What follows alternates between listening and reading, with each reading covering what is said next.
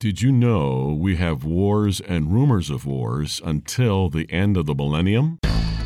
I do believe that the hook in the jaw is indeed the natural gas of Israel, and Russia will come to that realization when they see how the sanctions are really affecting their economy.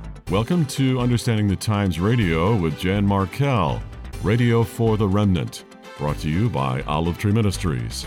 Today, Jan visits with Dr. David Reagan about the 9 wars of the end times. Humanity will not be finished with this conflict until the new heavens and new earth. What does this mean for believers? Here is today's programming. But the security provided by Psalm 83 war will not last long, because what will happen is that the Arab nations will turn to their natural ally Russia and cry out for help, resulting in the first war of Gog and Magog, the war described in Ezekiel 38:9. This is where Russia comes down against Israel with certain specified Muslim allies. The Russians will be delighted to respond to the Arab cry for help because they have always dreamed of taking over the oil fields of the Middle East. They will therefore launch an invasion for the stated purpose of helping the Muslims destroy Israel. Their specific allies will involve the outer ring of Muslim states that surround Israel, all but Saudi Arabia. Now, I believe that the unstated agenda of the Russians and their real motivation will be to use the Arab invitation as an excuse to expand their sovereignty over all the Middle East. This ulterior motive is described in Ezekiel 38:12, where it says the Russians will come to capture spoil and to seize plunder. The invading armies will be supernaturally destroyed by God on the mountains of Israel. The Lord will accomplish this destruction through earthquakes and pestilence, hail, fire, and brimstone, and battlefield confusion.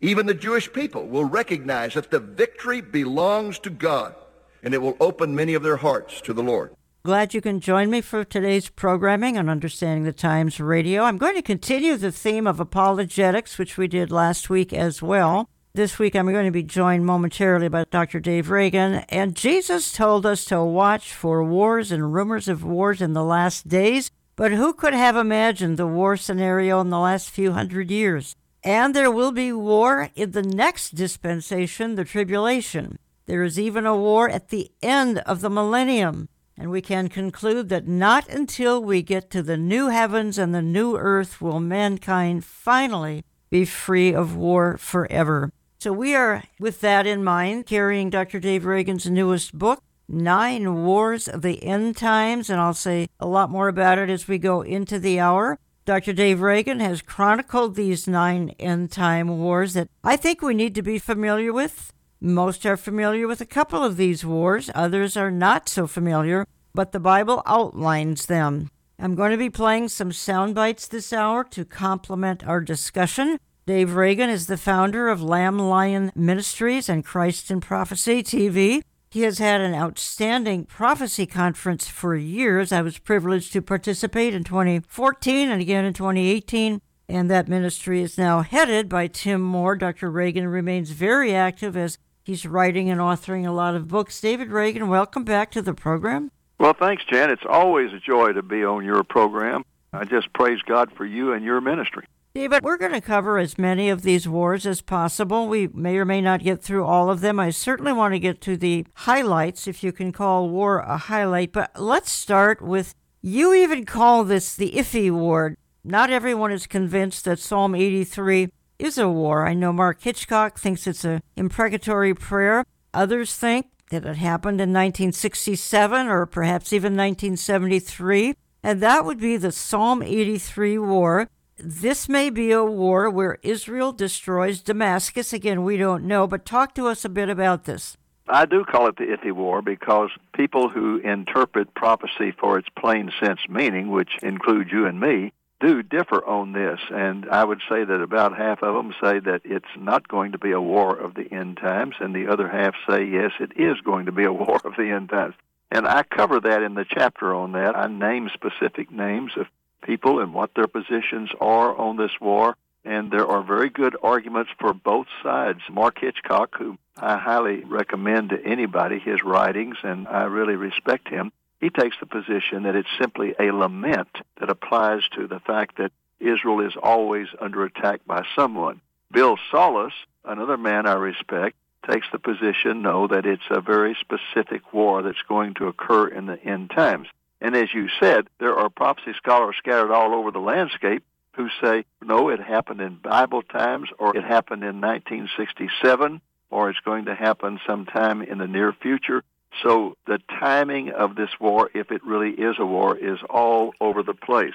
So I try to give people an overview of all that, and then I come to my own conclusions about it. Basically, what I say concerning that particular war is that there is no biblical fulfillment of it, that the Six-Day War could have been a partial fulfillment, that the complete fulfillment of it is most likely future, and it will be a war that would pave the way for Gog and Magog. That's where I come out on it, but I'm not being dogmatic about that. That's just my summation of it. I think people will find it very interesting, particularly people who really love Bible prophecy, to read the different positions that people have on this particular war.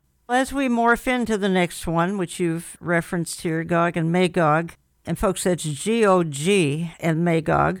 This one is definitely a war. There's actually two of them. They're totally distinct from each other, and we'll get to the second one towards the end of the hour. But this opening segment here, I want to talk about Ezekiel 38 and 39. At debate is the timing of Gog and Magog, Ezekiel 38, 39. Many say that it's going to be after the rapture and right before the tribulation, and there's a reason they say that, and others believe it's going to be today or tomorrow because they got to burn weapons for 7 years, etc.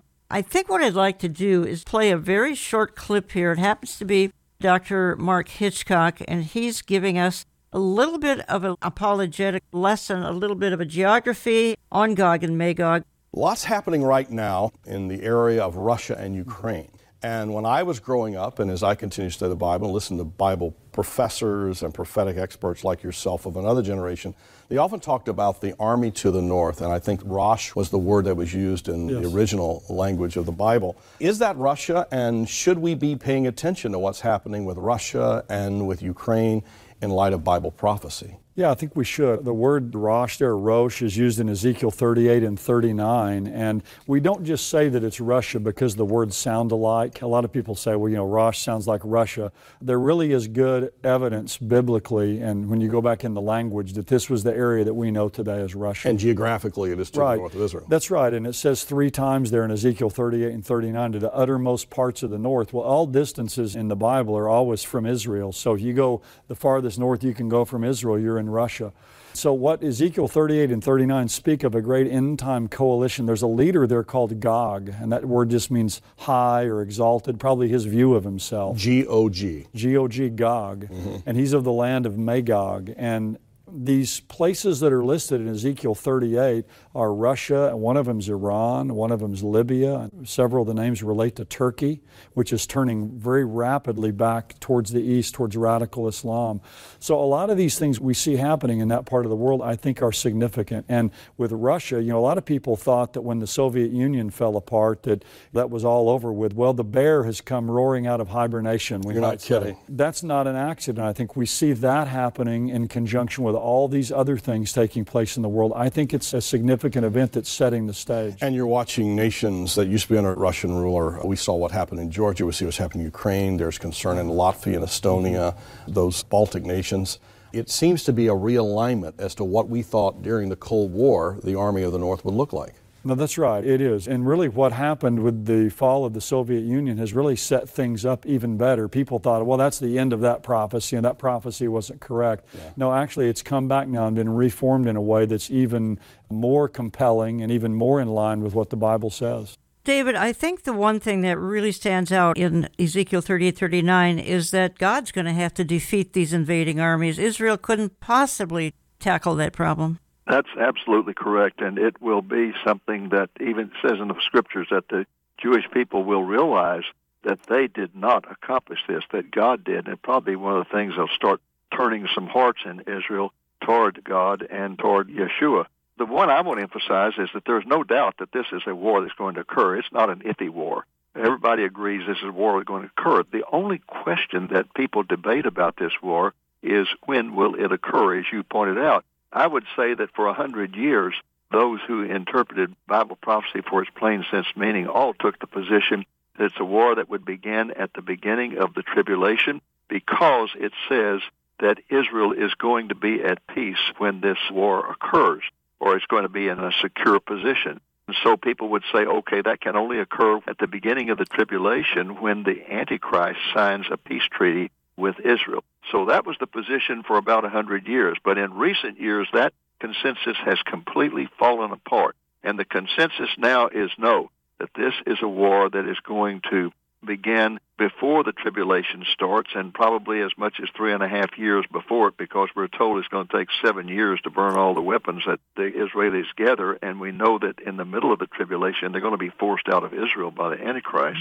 So people are putting it before the tribulation now, and they debate whether it be before the rapture, after the rapture, or what. But definitely they're saying before the tribulation. One thing that we need to make clear to your listeners, Jan, is that most people believe that the rapture is the beginning of the tribulation, and it's not. Right. There's going to be a gap between the rapture and the tribulation, and it might be as long as 3 or 4 years, during which time the Antichrist will rise to power, and possibly this war would occur in the Middle East, and then the Antichrist would sign his treaty with Russia, and the tribulation would begin. I'm glad you clarified that. And again, this is all up for debate, and nobody knows for certain. And I think it's an intriguing discussion because, again, there's going to be serious activity at the midpoint of the tribulation. My goodness, the Jews realize the mistake they've made. They're honoring the Antichrist because they haven't figured out that he's a personification of evil quite yet. They're going to find that out. And then they're on the run midpoint of the tribulation. That would affect this Gog and Magog war. I would say that the majority view today is that it's going to happen after the rapture, but before the tribulation. But it's interesting that there are some outstanding Bible prophecy teachers who argue it's going to be before the rapture and the tribulation.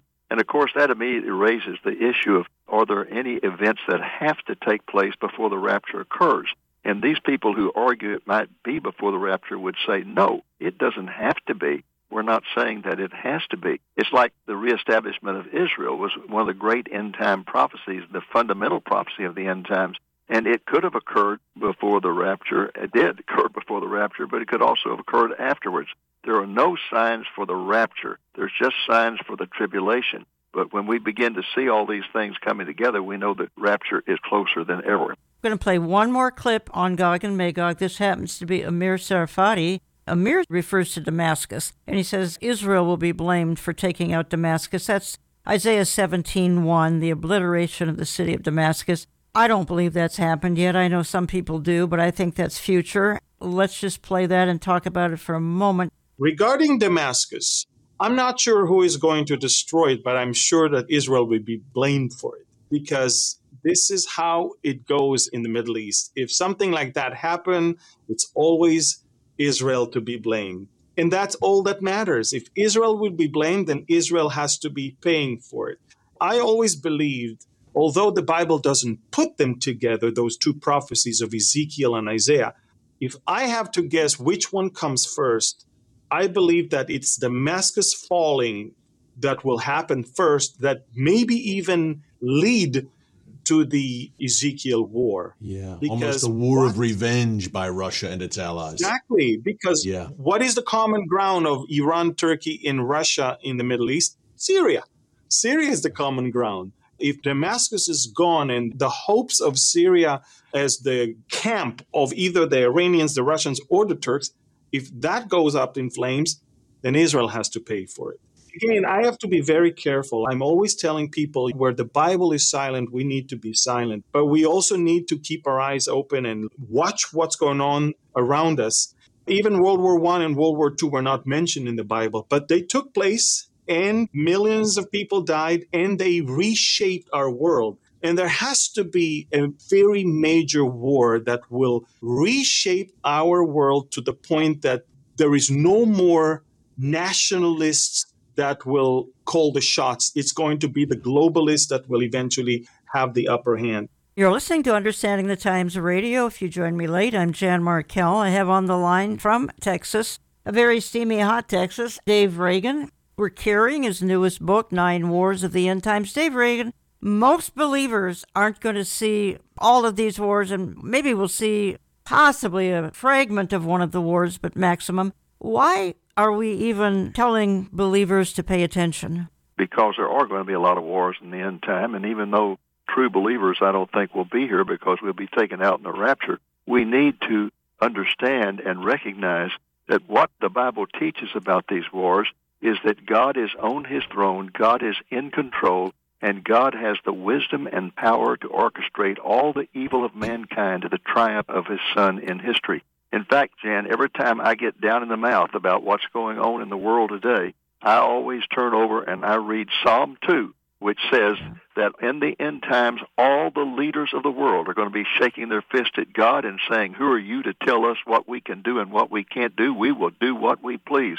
And it says that God's response is remarkable. Psalm 2, it says he sits on his throne and laughs. He's laughing not because he doesn't care, but he's laughing because he has it all under control, and he's going to win in the end. I'm going to move on to your third war that you outline in the Bible. That would be the seal judgment of Revelation, which is going to be World War III, and the Antichrist launches his attacks to take over the world. And David, one thing that came to mind as I was reading your book, I think some people think that the Antichrist is going to appear on the scene. And again, is there a gap between the rapture and the tribulation start? I would say so, and there's got to be the signing of the covenant, Daniel 9:27, etc. But is he just going to magically appear on the scene? And you bring out that he's going to actually launch battles to take over the world, and I never thought of that. And the first one could be a conventional tribulation war, and that again would be the sealed judgment. Why don't you talk to us about this whole concept, particularly of the Antichrist having to launch wars to take over? People have the mistaken impression that this man is going to be so charismatic and so full of wisdom and all. He'll have the answer to all the world's problems, and the whole world will come and kneel down before him and say, rule us. Well, I think that will be true of the European nations. I think that it says he was going to rise to power in that area, but he's going to do it by deceit and by cunning and by his brilliance. But just stop and think for a moment. Asia, Africa, and Latin America have fought for 200 years to get out from underneath European colonialism. They're not going to rush back to some European leader and say, take us over once again, we want you to rule us. That's just not going to happen. And it's certainly not going to happen among the Muslim nations, because this Antichrist, I think, is going to be wedded with Christianity, at least a false form of Christianity. They're not going to buy him either. In fact, I think that God is going to use these initial wars in the tribulation to pour out his wrath upon the Muslim world. First, Israel will conquer all the Muslims in the Middle East, and then secondly, we know that the vast majority of Muslims are not in the Middle East. The biggest Muslim country in the world is Indonesia. Second is Bangladesh, and India. So those people are going to have to be put under control. So I believe what we are reading about in the sealed judgments is the Antichrist launching a world war to conquer the world. And that's why I call this war the traditional war or the conventional war, and I also call it World War III. And it is a bloody war, Jan, as you well know. Let me just give you an example of that. We have about 7 billion people in the world today. Let's assume that when the rapture occurs, 1 billion is taken out. That leaves us with 6 billion. It says that in this war, 1/4 of all humanity will die. That'd be 1.5 billion people in this one war. So this is going to be an incredible war. I have pastors who call me all the time and say, do you think we're in the tribulation now? And I said, let me tell you something. When we get in the tribulation, you won't have to call anybody and ask them. Yes, exactly. You emphasize this is going to be a conventional war. This does not include nukes quite yet, because that's coming up. It's going to morph into the next war, which would probably be in the trumpet judgment. Trumpet judgment is going to be a nuclear war, and the Antichrist resorts to nuclear weapons. Now, 1/3 of humanity is going to be killed in this war, and this is, you say, probably midpoint of the tribulation. Billions have already been affected by this. Talk to us about it. 1/3 of those left. Yes. After the initial war, in which 1.5 billion are killed, then 1/3 of those left will be killed in this nuclear war, and that is another 1.5 billion. So 1/2 the population of the world will be dead by the middle of the tribulation. This is going to be something unparalleled in all of history. There are many evidences of this morphing into a nuclear war. It talks about, again, 1/3 of the earth being burned up. Jesus, in fact, talked about the fact that during this time that the heavens themselves would appear to be falling upon people, that it would be unbelievable. I go into quite a bit of detail in this particular chapter about the nuclear weapons that exist today. For example, the most powerful bomb in our arsenal is the B-83, which has a yield of 1.2 megatons. That's 60 times the power of the bombs dropped on Japan in 1945. And Russia has a Tsar bomb that is 50 megatons. That's 2,500 times more powerful than the 1945 nuclear weapons. And the thing that's really changed it all, and I mean this is very sobering, and most people are not aware of it, is that in August of 2018, China successfully tested what's called an HGV missile. That stands for Hypersonic Glide Vehicle. Now, what's so important about that is that these are intercontinental ballistic missiles that can be controlled from the moment of launch. The previous missiles had to go way up in the heavens, and they had a defined arc, and they came right down on the target. These stay close to the Earth, going at the supersonic speeds, and their movement can be controlled from the moment that they are launched. And Russia quickly followed the Chinese, and it was 4 years later before we tested our first HGV missile. The reason this is so important is because for the first time ever in the history of America, we are now subject to atomic attack. The oceans are no longer a defense for our nation. They can push the button, and these things can come in from all over, and, of course, even closer from submarines. So we are living in a very dangerous time. I talked last week with Jeff Kinley about the apologetics of the book of Revelation, and the point we made last week and are making it again this week, David, is, folks, you don't want to be left behind to go into Daniel's 70th week, also known as the tribulation, or the time of Jacob's trouble. If you are left behind for that time period, these are some of the issues you're going to be dealing with. So turn to Jesus Christ as Lord and Savior today. All who call on the name of the Lord Jesus Christ will be saved, and then you are spared from all this wrath that is to come. So that would be the nuclear war, the trumpet judgment. Let's move into, this is a mysterious one, Dave Reagan, and we may have to pick it up on the other side of my break. I just want to start with Revelation 12, the supernatural war, the war in the heavens, right before the middle of the tribulation, and Satan tries to take God's throne in heaven, and this is the war of Revelation 12. Talk to us a little bit more about it. This is off the earth, it's in the heavens. Satan now is going to have no more access to heaven because he's going to get thrown out. You're correct, Jan. It occurs right in the middle of the tribulation.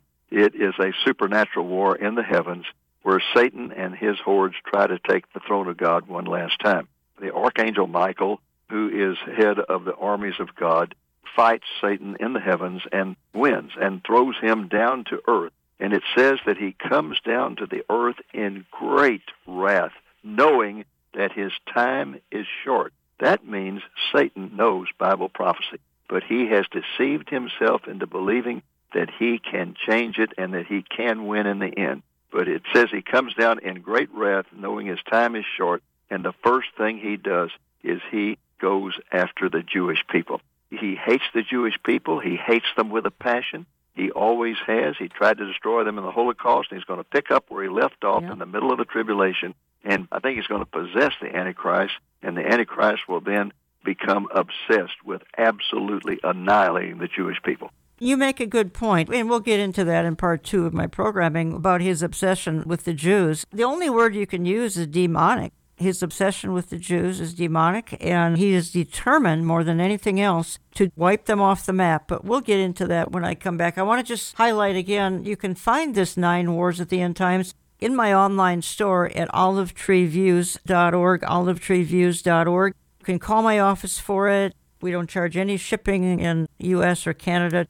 You can get on our newsletter lists as well. One more heads up, we've got an Understanding the Times night coming up this week, Thursday, August the 3rd, with Jeff Kinley. Again, this is every other month. We've been doing these at Revive Church in Brooklyn Park, Minnesota. That's a suburb of Minneapolis. And there's no cost, there's no registration. We're going to live stream it to the world. My goodness, we've had millions of people sign on here in the last 2 years to watch these events. You can watch it live at markhenryministries.com, markhenryministries.com. You can watch it post-program on our website, olivetreeviews.org, and go to video. about 3-4 days after the event. You can watch it there. And you can watch it post-program at markhenryministries.com as well. Jeff Kinley and Mark Henry and myself will be talking about the final push of the book of Revelation. We'll be talking about in detail. We'll be talking about some current events as well. No cost, no registration. Just come on out to Revive Church in Brooklyn Park, Minnesota, and we'd love to meet you all. Jeff Kinley, that's this Thursday, August the 3rd, 7 p.m. to 9 p.m., all of that Central Time. You know, you're accessing it literally from around the world, so it's Central Time here in America. I'm going to come back in just a moment or two. What is this war on the Jewish people? You know that there's only 14 million Jews left in the world. Now, the other offspring of Abraham was Ishmael, who now has hundreds of millions of descendants still alive. Isaac has only 14 million Jews left because there's been a war on the Jewish people. That would be the 6th war of the end times. We'll talk about it in just a moment or two. Don't go away. We hope you'll stay in touch with us online through olivetreeviews.org. That's olivetreeviews.org.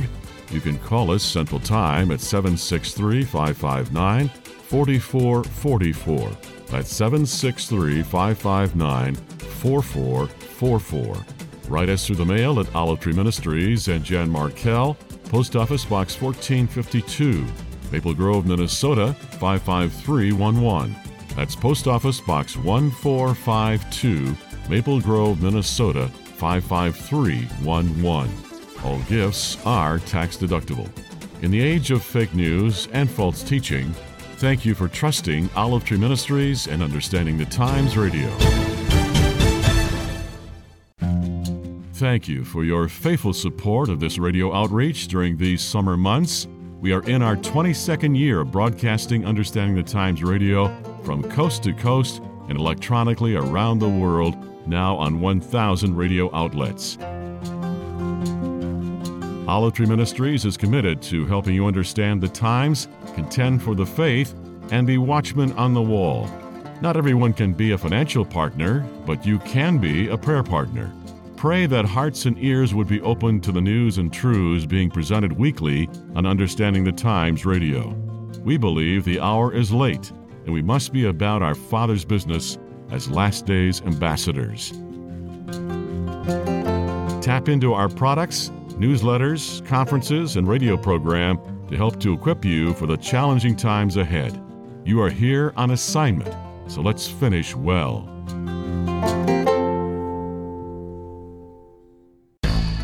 The world is growing gloriously dark, and nobody can understand that term unless they know Bible prophecy.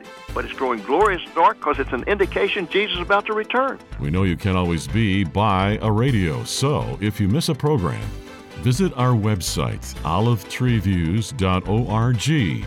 That's olivetreeviews.org, and then go to radio, where we feature both the audio and video version of our program. You can also catch the program at oneplace.com, on our Rumble or YouTube channel, and on his channel, Christian TV. Now, here are Jan Markell and Dr. David Reagan to wrap up today's programming.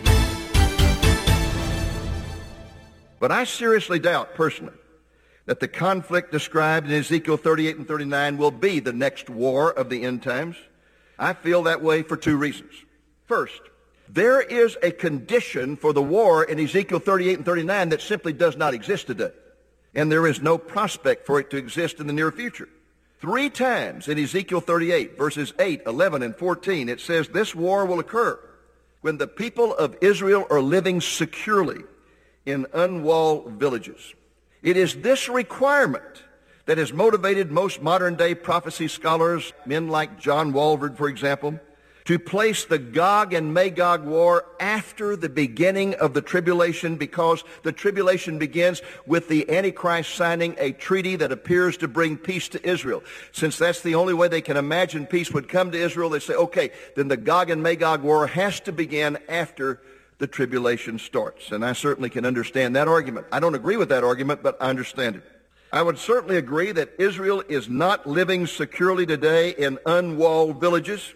Either internally or externally do they have security. Internally, there is the constant threat of missile attacks from Hamas in Gaza and Hezbollah in Lebanon, and terrorist attacks from Palestinians. Externally, there is the constant threat of war. Israel was born in war, and Israel has remained in a state of war ever since it was established. Sometimes we just don't realize how many wars there have been in Israel.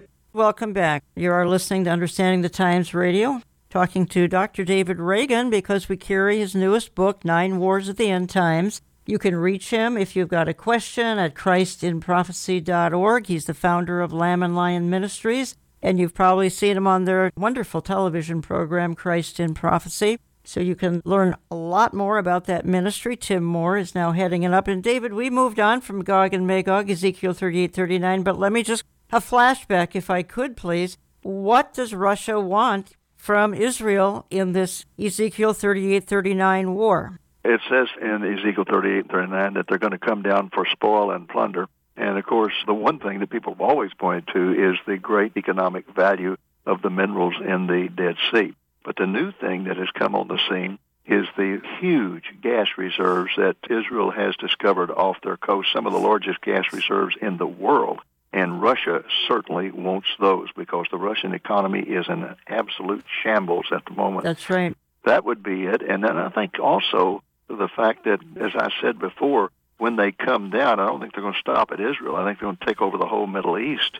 That would be their goal because they want the oil fields of the Middle East as well. So there's going to be a lot of motivation for them to come, and I think the Arabs are going to invite them to come because of the destruction that Israel has placed upon many of these Arab nations. I want to keep my promise and head right over to discussing the war on the Jewish people. You have this as the 6th war of the end times.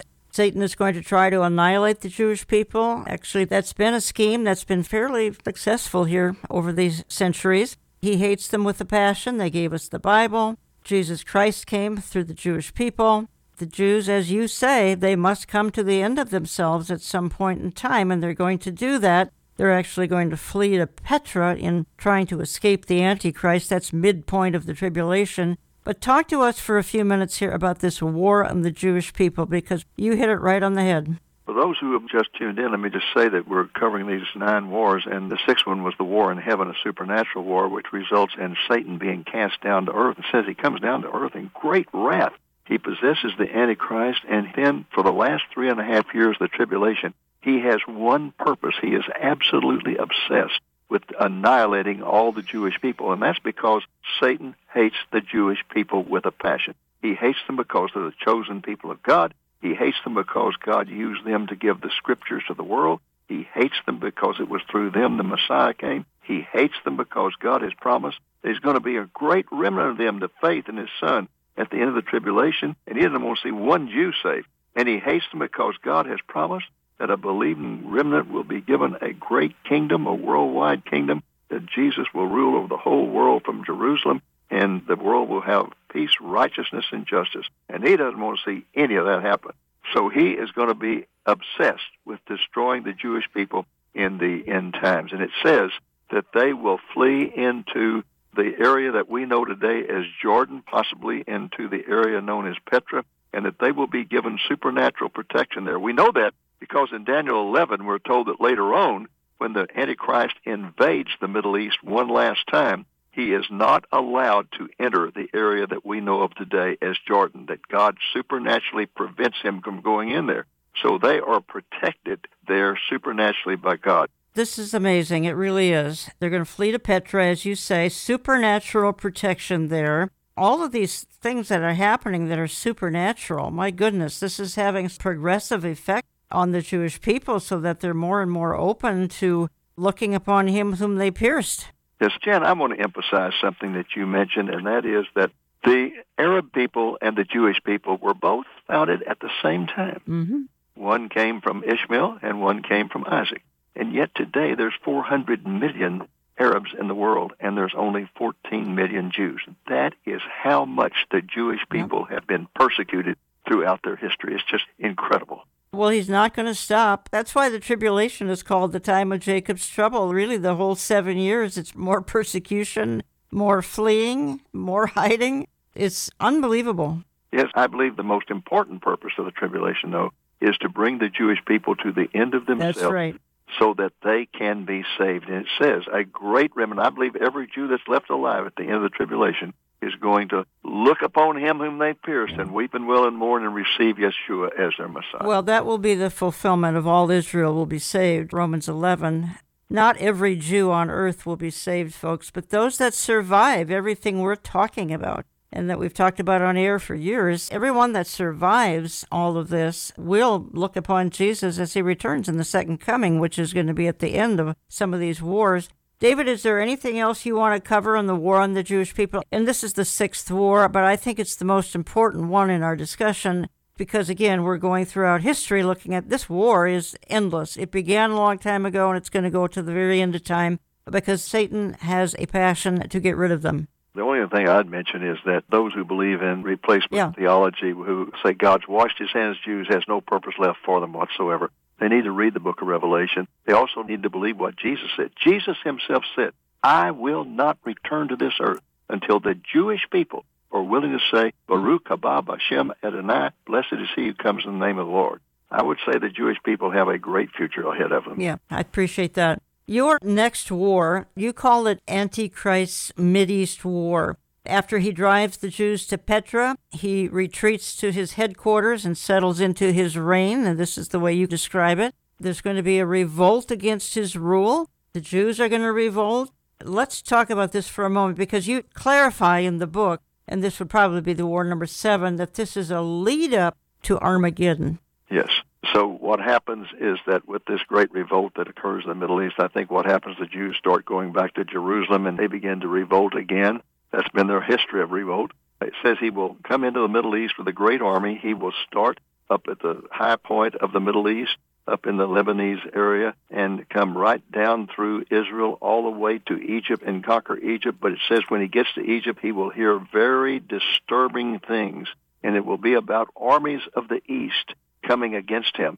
They will be at the Euphrates River about to come into the Valley of Armageddon, and it says he'll turn around and retreat back to that area. I think he leaves off part of his army in Jerusalem as he retreats to the Valley of Armageddon. That leads us then into the Battle of Armageddon because he will be there waiting for these armies to come in. And that leads us up to something that will probably astound people, and that is that, Jen, I don't believe there is a Battle of Armageddon. That when you think of a Battle of Armageddon, you think of armies going out battling each other. But it says Jesus is going to return to the Mount of Olives and speak a supernatural word. And when he does, all the armies of the Antichrist will drop dead in their tracks. It says their eyeballs will melt, their tongues will melt, their skin will drop from their bodies, that the blood will be as deep as a horse's bridle. This is the person who spoke and the whole world came into existence. He doesn't have to send an army out to fight anybody. So there's going to be a tremendous event that will occur at that moment. He will defeat the armies of the Antichrist in a matter of seconds. You do not feel that Armageddon is actually a war. You do say God's going to come against the nations that divided up his land. That's Joel 3. So how does that fit in? Some people talk about the campaign of Armageddon, which is fine. I don't have a problem with that. The campaign of Armageddon would involve coming into the Middle East, coming down through all those nations and conquering them, and then going up and concluding it in the Valley of Armageddon. And I'm just splitting it off as a separate battle, but I wouldn't be dogmatic about that. I think it's going to all conclude in the Valley of Armageddon. At that point, when he returns to the Mount of Olives and speaks that supernatural word, the thing that's very exciting and that your listeners should get very excited about is that the Bible makes it crystal clear that we're going to be there to see all that. When he returns on the second coming, we are coming with him. It makes it very clear in the book of Revelation that that's going to be the situation and other places as well. We're coming with him, and we're going to be there, hundreds of millions of glorified saints. We will be there shouting, Hosanna to the Son of David, Hosanna to the Son of God, and we're going to see a replay in his life. Once before he came to the Mount of Olives and rode down on a donkey into the Kidron Valley and up to that eastern gate, and they yelled, Hosanna. And a week later, they were yelling, crucify him. But this time, we're going to be yelling, Hosanna. We're going to be singing it. We're going to see him crowned as King of Kings and Lord of Lords. And we're going to have a great feast there on Mount Zion to celebrate that. And he is going to begin to reign over all the earth. And you and I in glorified bodies are going to be scattered around this earth to reign over those in natural bodies. We do have one more war. We're talking about the 9 wars of the end times. David Reagan, his newest book. There's going to be a war at the end of the millennium. Let me just play a quick clip. This happens to be of you, and you're talking about this Gog-Magog 2, which is why it's confusing. And folks think this may be the same war as Ezekiel 38:39. It's not. It's called the same thing, but it's a totally different and distinct war. Mercifully and joyfully, the battle of Armageddon will be followed by 1,000 years of peace as the reign of Jesus from Jerusalem results in world being filled with peace, righteousness, and justice. Swords will be beat into plowshares. The wolf will dwell with the lamb. Little children will play with snakes because they will no longer be poisonous. Jerusalem will be lifted up as the highest place on planet Earth. Jesus will reign as King of Kings and Lord of Lords. David, in his glorified body, as the King of Israel. Multitudes will come from the earth to see the King of Kings. His glory will go out to the whole world. The blessings of God will flow through the Jewish nation to all the nations of the world, to the point that when one Jew walks by, 10 Gentiles will grab his robe and say, "Can we walk with you?" Because we know that God is with you. What a glorious time that's going to be. Satan will be bound. Sin and crime will be greatly reduced. But there will still be seething rebellion in the hearts of many, if not most of those who are born during that time. There's going to be a great population explosion during the millennium. Those who go in the millennium in the flesh will all be saved people, but they will begin to repopulate the earth, and their children will have to come to the point where they're going to believe in Jesus or not. And the point that the Bible makes is that most will not. There will be seething rebellion in the hearts of most people. And why would there be resentment in the hearts of people in the midst of a perfect reign of Jesus Christ? The answer is really very simple. The answer is simple. It's because he's going to rule with a rod of iron. Jesus will rule with a rod of iron. He will give the law. The law will be strictly enforced by those of us who will be reigning with Jesus in our glorified bodies. Those living in the flesh will deeply resent the fact that they cannot freely pursue their worldly lusts because they'll have that sin nature in them. They know that if they step out of line, there will be instant arrest, instant trial, instant punishment. No appeal, because every person ruling will have the mind of Christ. Justice will be swift, justice will be certain, justice will be sure. And so they simply grind their teeth and say, "We love you, Jesus," but they will be grinding their teeth. And thus, when Satan is released at the end of the millennium, the majority of those in the flesh will unite in one last great rebellion against God. The ninth war of the end times, the second battle of Gog and Magog. If you join me late, you are listening to Understanding the Times Radio. I'm Jan Markell. I have on the line from Texas, Dr. David Reagan, founder of Lamb Lion Ministries. You can look them up online, christandprophecy.org. We carry his newest book, 9 Wars of the End Times, in my online store, olivetreeviews.org, olivetreeviews.org. Call my office. Get on our newsletter list. Okay, David, that's kind of an ominous thing. We're listening to you. We need to clarify. We believers come back with Jesus in the second coming. We populate the millennium with glorified bodies. And as you've just stated in this clip, there's going to be lots of people going into the millennium. They're believers who survived the tribulation. They got saved in the tribulation. They're now going to be populating the millennium. They're going to have some of that sin nature left in the millennium, which I don't get, but we don't have to. It's just the way it's going to be. And then there's going to be another war. It's the second war of Gog and Magog. It's the last war of history. Help us understand this a little bit better. It shows the heart of the natural man in the millennium strays again.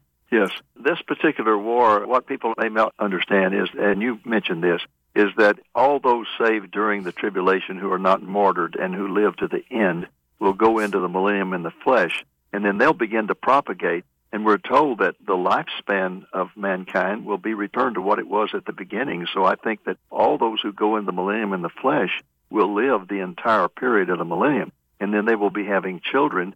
So the population of the world will grow exponentially. By the end of the millennium, there will be billions of people on planet Earth. And many of those will revolt at the end. And people say to me, well, why would they do that? They're going to be living in perfect society. Well, they're going to have a sin nature. Can you imagine? With that sin nature that wants a little extra alcohol, some drugs over here, some extra sex over there, and you're wanting all those things that the sin nature wants, and you're living in a society where there is no tolerance of it, none whatsoever.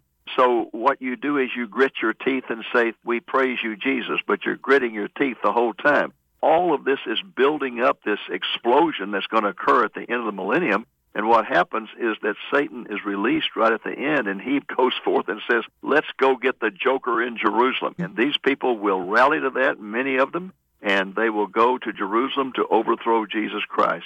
And you mentioned earlier in the program that many people have, through the years, confused themselves into thinking that the war of Gog and Magog in Ezekiel 38 and 9 is the same as this war at the end of the millennium, and you pointed out that's not true, and you're right. The war in Ezekiel 38 and 39 comes against Israel. This is a war aimed at Jesus in Jerusalem. The war in Ezekiel 38 and 39 has very specified allies, all of which are from the European area and Asian area, whereas this war at the end of the millennium is all the nations of the world join with Satan to try to overthrow Jesus. I think there are many purposes in the millennium, Jan, many. Yes. And I go into what they are. Yes, you do. They're important. You can summarize if you'd like. Yes, God has made promises to Israel that he is going to fulfill. He has promised the Jewish people, these would be people who have put their faith in Yeshua, that there's going to come a time when they're going to have a kingdom that will rule over all the world, and that all the blessings of God will flow through them, to the point that when a Jew walks by, 10 Gentiles will grab his robe and say, let us walk with you because we know that God is with you. He's going to turn around the world's attitude toward the Jewish people during this time. God's going to fulfill promises to them. He's going to fulfill promises to Gentile believers who he said will reign with him over all the world. He's going to fulfill promises to nature because he's promised that he's going to reconcile nature and put it back in the state of perfection it was at the beginning. And then he says he's going to fulfill promises to the nations, that he's going to give them the peace and security that they've always wanted. There'll be no wars during this time. But I think really one of the main purposes of the millennium is God is going to prove once and for all that the religion of Satan, which is humanism, is false. Humanism teaches, it goes by many different names, but humanism teaches that the hope of man is man. Put your hope in man, that man can accomplish anything if he desires to and if he has enough education, and that we can perfect man through education, and that ultimately we're going to have a utopia that has been established by man, which is nonsense. He's going to prove once and for all that it's just wrong, because he's going to give the world a perfect government for 1,000 years, and the world's going to revolt against it. So what we have here is history beginning and ending in the same place. It begins with two people in a perfect environment who rebel against God. It ends with all of humanity in a perfect environment, and a great number of them rebel against God. David summarizes all of these things in this book that's just come out, and it's a very quick read. It's about 160 pages or so. David, I'm changing direction here just a little bit, because you have watched Signs of the Times even longer than I have, if that's possible. You have. And you have seen things that you never thought you would see as a Christian. You've seen some of the decline of America, which obviously is very heartbreaking to have to watch, and some other things too. You've even seen Israel be betrayed by certain administrations, certainly the current one as we speak. But contrast the difference between things you were watching, say, 40 and 50 years ago to today. When I do that, people wonder if I was born the same year of Abe Lincoln, because I'm 85 years old. During my lifetime, I have seen America go from a Christian nation, and I mean that, a Christian nation, to one that is pagan and secular. When I was growing up, everything was closed on Sunday, for example, except hospitals and some service stations and some drugstores, but everything else was closed. Sporting events were never held on Sunday. They were never held on Wednesday night, because they knew those were Christian times of meeting. It just goes on and on and on of what the differences were when I was growing up, and the tremendous godly influence we had. For example, it was not until the mid-50s, 1955-56, that the Congress of the United States adopted "In God We Trust" as our national motto. 1955-56, the Congress of the United States changed the Pledge of Allegiance to say, "One nation under God." Now, that's pretty recent. It's 60 years ago that this happened, and today it's unbelievable that that happened. Today, there are people in Congress who want to revoke both of those things. There are people in Congress who want to also revoke the national anthem and use John Lennon's song "Imagine" as our national anthem, which is an anthem to atheism. That's how much America has shifted in a very short period of time. It's something that makes me want to sit down and cry at times when I see how our nation one of the most blessed nations that's ever existed, has turned its back on God and is rebelling against God and shaking its fist at God and saying, we're going to do what we please. Don't bother us. In fact, one of the great prophetic voices that I mentioned in my book, God's Prophetic Voices to America, is Alexander Solzhenitsyn of Russia, who came here and lived after he was deported from Russia. And when he was invited to give the commencement address at Harvard University in the 1970s, he got up there and he said, let me tell you something, folks. Your nation is going in the same direction that Russia did. He said, I've asked older people in Russia over and over, why did we have 70 years of communism? And the answer has always been the same. We forgot about God. And he said, I'm telling you, America has forgotten about God. And that was in the mid-1970s. And we have 100 times worse today. But the good news, Jan, is that the Bible says this is going to happen in the end times, that Jesus is going to return at a time when society has fallen apart, when people are in rebellion against God, when it's as bad as it was in the days of Noah. And if you go over to Genesis 6 and read about the days of Noah, it had two characteristics, violence and immorality. And that's what we're seeing in America today and around the world. So as Adrian Rogers once said, the world is growing gloriously dark, and nobody can understand that term unless they know Bible prophecy. But it's growing glorious dark because it's an indication Jesus is about to return. And as Jan Markell has said 100 times, the world is not falling to pieces. The pieces are all falling into place.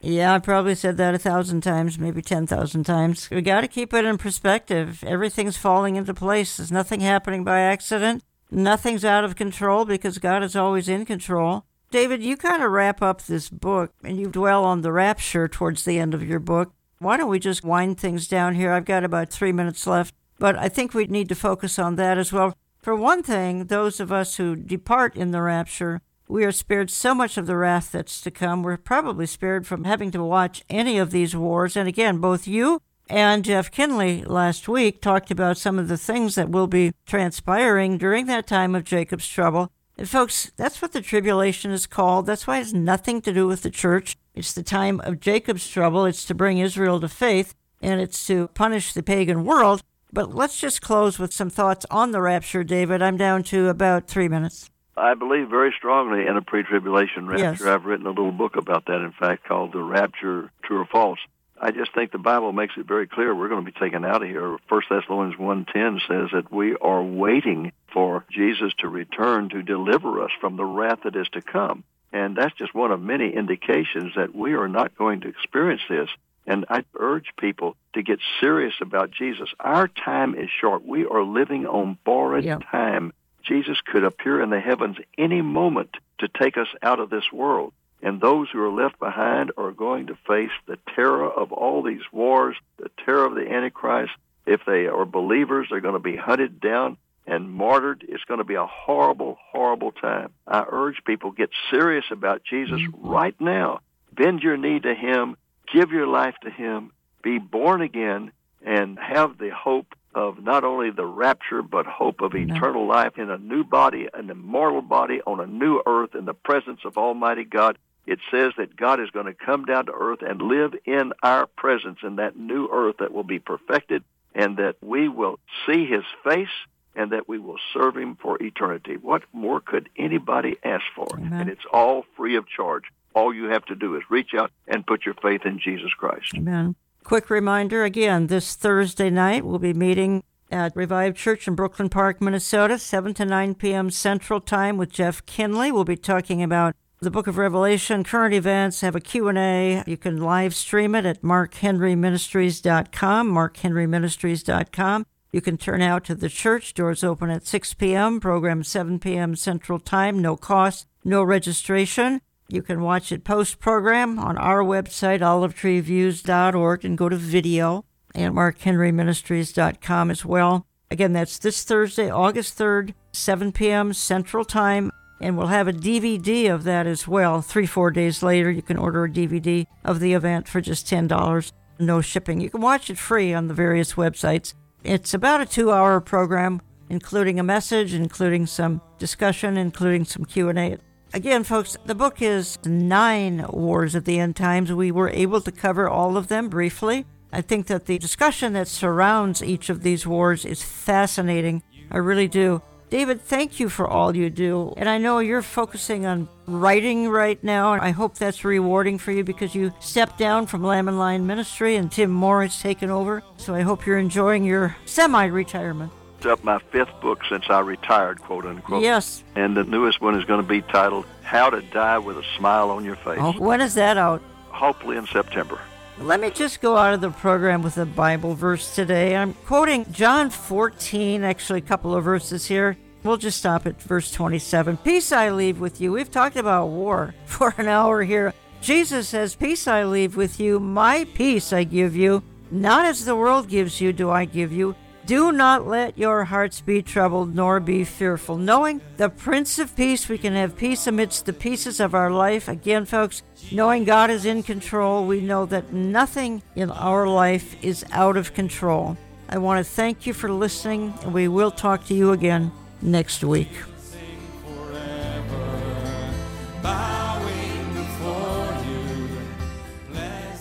Contact us through our website, olivetreeviews.org. That's olivetreeviews.org.